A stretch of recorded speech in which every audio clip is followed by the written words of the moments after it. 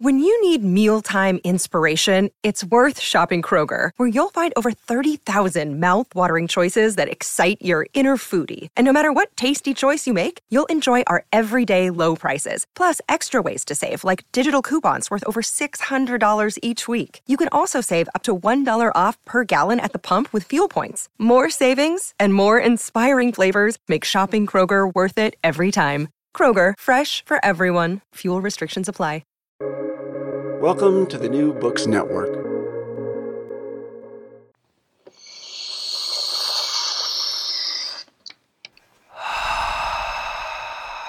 Hi. Theory.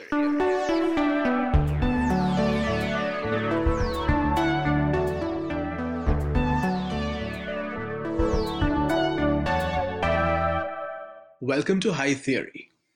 In this podcast, we get high on the substance of theory. I'm Kim Adams. And I'm Sharonik Boshu.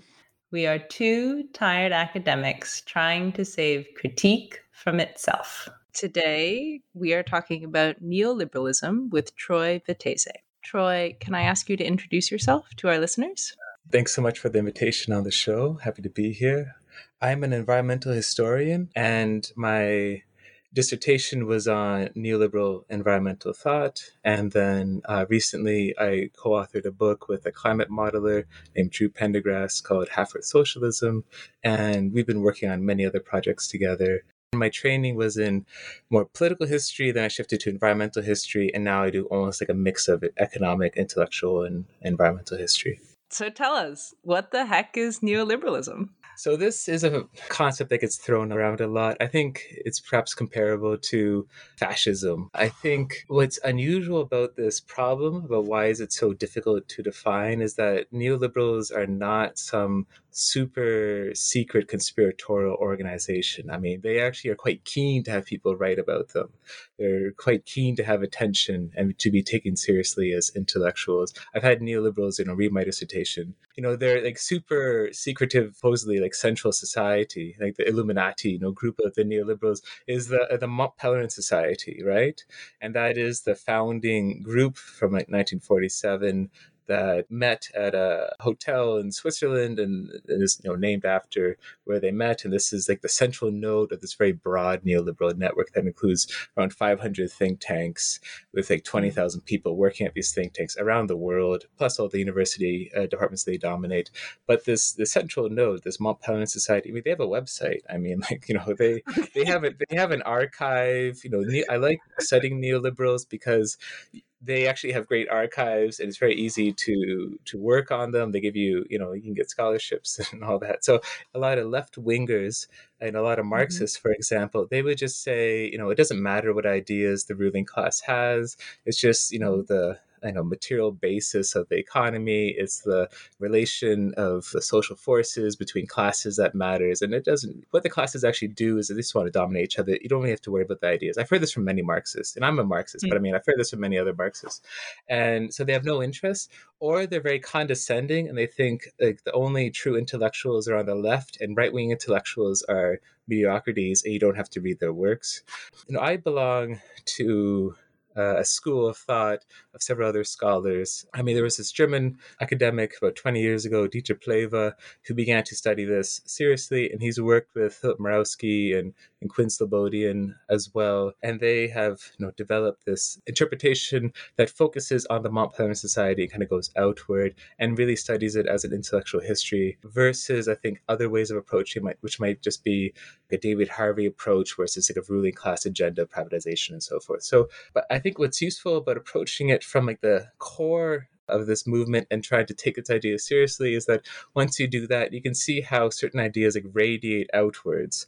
And then it becomes possible to discern a certain logic to neoliberal ideas and to be able to trace these things. And therefore you can really say, oh, that is neoliberal and that is not. Finally answer your question, I would say that the neoliberal insight comes from Hayek in the 1930s and 40s. And what he does is that he changes the focus of what had been more classical liberalism, which is really an Enlightenment ideology where you have like rational individuals who are engaging with each other and with the government through contracts. That's really what a constitution is, for example, it's a contract. And instead of that, it's then shifting the focus to markets. And what markets do is that they are not merely a place where goods are moved around, but they are an institution that produces knowledge. And they produce knowledge better than any other institution, be it science or central planning bureaus and so forth. And therefore, all of society and nature should be regulated through markets because they're able to concentrate dispersed information that is too hard to gather otherwise. And what's distinctive about neoliberals is that they're really interested in like the philosophy of knowledge. It's like, how do we know things? And that is an extremely unusual problem for an economist to ask. If the market is a knowledge producing entity for the neoliberal economist, what is the market for a Marxist economist or a classical economist?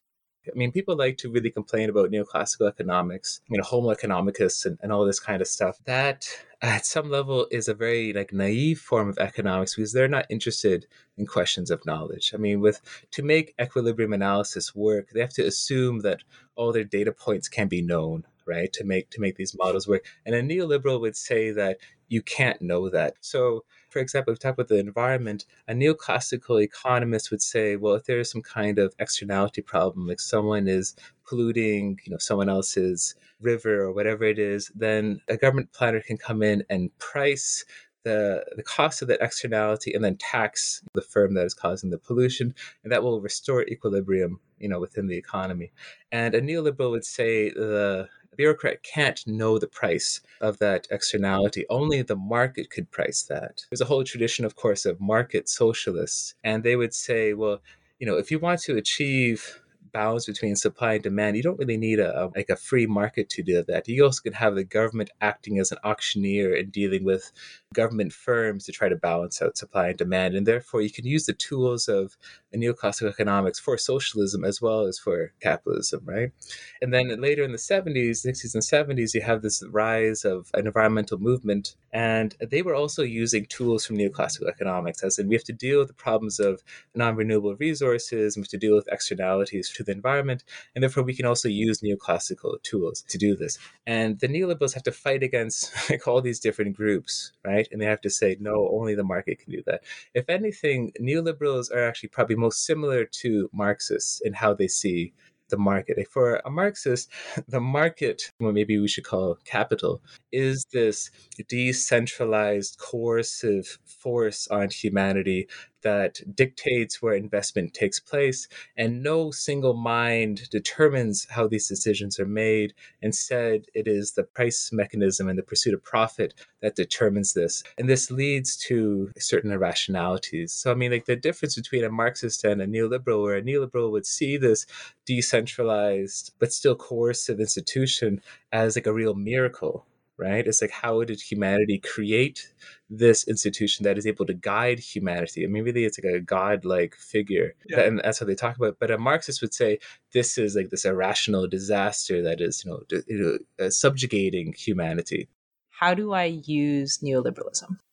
When I was starting grad school, I wanted to understand why the world is a bad place. I think neoliberalism is a good way to try to understand why things are so bad. I think you have to understand, do we live in a society that is structured by certain ideas or certain institutions, and how that came about? Why are we living in a society that knows there's a climate crisis but seems unable to do anything? So the question is, how did we get here? And I think by studying neoliberal texts, you get a better sense of why we live in such a horrible world, I suppose. It's also useful, I think, to read neoliberal texts to understand how can a group of intellectuals actually really affect the world. Because I think this is something, as academics, we feel like we have no power. We feel like our writings have no power. So the question then becomes, how did this group of fairly marginal intellectuals a couple of generations ago managed to recreate the world in their image? And I would add one more thing, which would be, I think the neoliberals, they ask some, and I'm not a neoliberal, but I mean, they ask some good questions, right? And they have some good critiques, and I think Okay. you have to take them seriously as opponents. And I think, again, there's a tendency on the left to just dismiss them. But like the socialist calculation debate, Mhm. which is this on-running discussion between socialists and neoliberals about the feasibility of a planned economy, I mean, that is like a serious problem for socialists. Like socialists have to be able to answer this critique given by neoliberals and to be able to, I think, convince themselves and convince others that socialism is possible. That critique is really the problem of knowledge, as I was discussing, as in a central, agency cannot collect knowledge in as an efficient manner as the market. So, what is the response to that? So that'd be one useful critique to think about. And the other useful thing would be to start with questions about epistemology, right? Like, what can we know? What is knowable? Right. And I think most social scientists or academics, they don't really think about those questions. And I think this actually is a useful starting point. So I think it's like know your enemy and then learn from your enemies. Let me ask you the next question. I was hoping you were going to say that we should found our own Mont Pelerin Society. Well, we could talk about that. How can we learn from? Sure. But okay, so let me ask you then, how will neoliberalism save the world? Well, I think that it will save the world because it will push the left to really think seriously about what it needs to do to take power again. I mean, as in, like, what is the end of the neoliberal era going to look like? And I mean, either it's going to degenerate into this mutant form of fascist neoliberalism. If you know the work of Quinn Slobodian, this is his next book. And a lot of the groups that have emerged over the last 14 years since 2008, such as Alternative for Germany or the Brexit campaign and all that, they actually have very close links to neoliberal organizations. And these are neoliberals that descend from a certain kind of neoliberal thought. A lot of them have to do with Murray Rothbard from the mid-20th century. And Rothbard was part of the Mont Pelerin Society and a close associate of many of these well-known neoliberals, but he was also a racist. And this idea became like only certain peoples are good market peoples, have like to have the cultural and institutional basis to be good participants in the market, and some people are not, right? And therefore this weird racist violent form of fascist neoliberalism has emerged in the crisis of neoliberalism since 2008. So this is what's like ahead of us. Like, things can always get worse, which is miserable. Yeah. Unless the left and other social movements get their act together, right? And the book, we're saying there are lots of groups. We have like animal liberationists, you have conservationists, environmentalists, feminists, and socialists who should really figure out a way of seeing the world that allows them to come together as a coalition. Because right now, they're split in many different ways. They descend from different ideologies, and they tend to dislike each other. Right? I mean, lots of socialists don't really care about the environment. Lots of environmentalists really are Malthusians and so forth. And there's an incredible amount of antagonism, but none of these groups can actually achieve their goal separate from each other. And they tend just to be co-opted by neoliberals, including, I would say, socialists. I mean, lots of socialists now are really keen on geoengineering, for instance. They think like, we need to dominate nature, and geoengineering is like the latest way humanity dominates nature. So they're just useful idiots, unfortunately. But if we study neoliberalism, we learn from neoliberalism, then I think it is possible to defeat them, because at some level their ideology is foolish, right? I mean, this idea that the market produces such useful information, like better information than science, for instance, or better outcomes than democracy, is just preposterous. And what we really focus on in the book is the environmental problem, because what neoliberals do is that, unlike other economists who tend to get their metaphors from physics, neoliberals get their metaphors from biology. And so like a neoclassical economist of the 19th century would say, well, the economy is like this Newtonian problem of physics of, billiard balls, and we can calculate everything, basically. And a neoliberal would say it's really more like biology, where at some level, nature is so complex, like a biologist can't know everything about an animal or an ecosystem. They can only know general patterns, and that's about it. But the problem with this metaphor for the neoliberals is that they have to then choose between, is nature more complex than the market? And if they're using nature as a metaphor for the market, how can the market be more complex than this thing that it's modeled after? right? So, what we say in the book, we're trying to out Hayek. So we're saying that our challenge to neoliberals is that, yes, managing a global economy will be very difficult. We have no illusions about that. But it is easier to do that than to try to manage the biosphere through the market. That will definitely end in failure.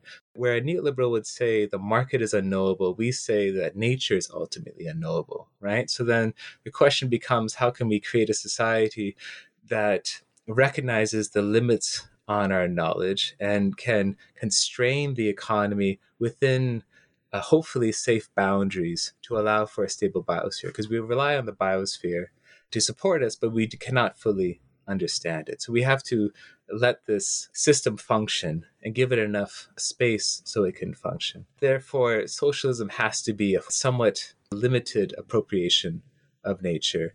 And therefore, it also has to be based on a form of planning that can incorporate many kinds of considerations, be they ethical and ecological and social and so forth.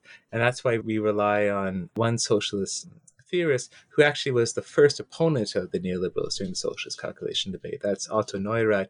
And he's saying that the socialist economy is in some ways like a war economy where you don't care about money, for instance. You don't care about any kind of like labor chits or energy or any other kind of single metric. You care about many different things that are not commensurate with each other. So he uses the example of a battleship, right?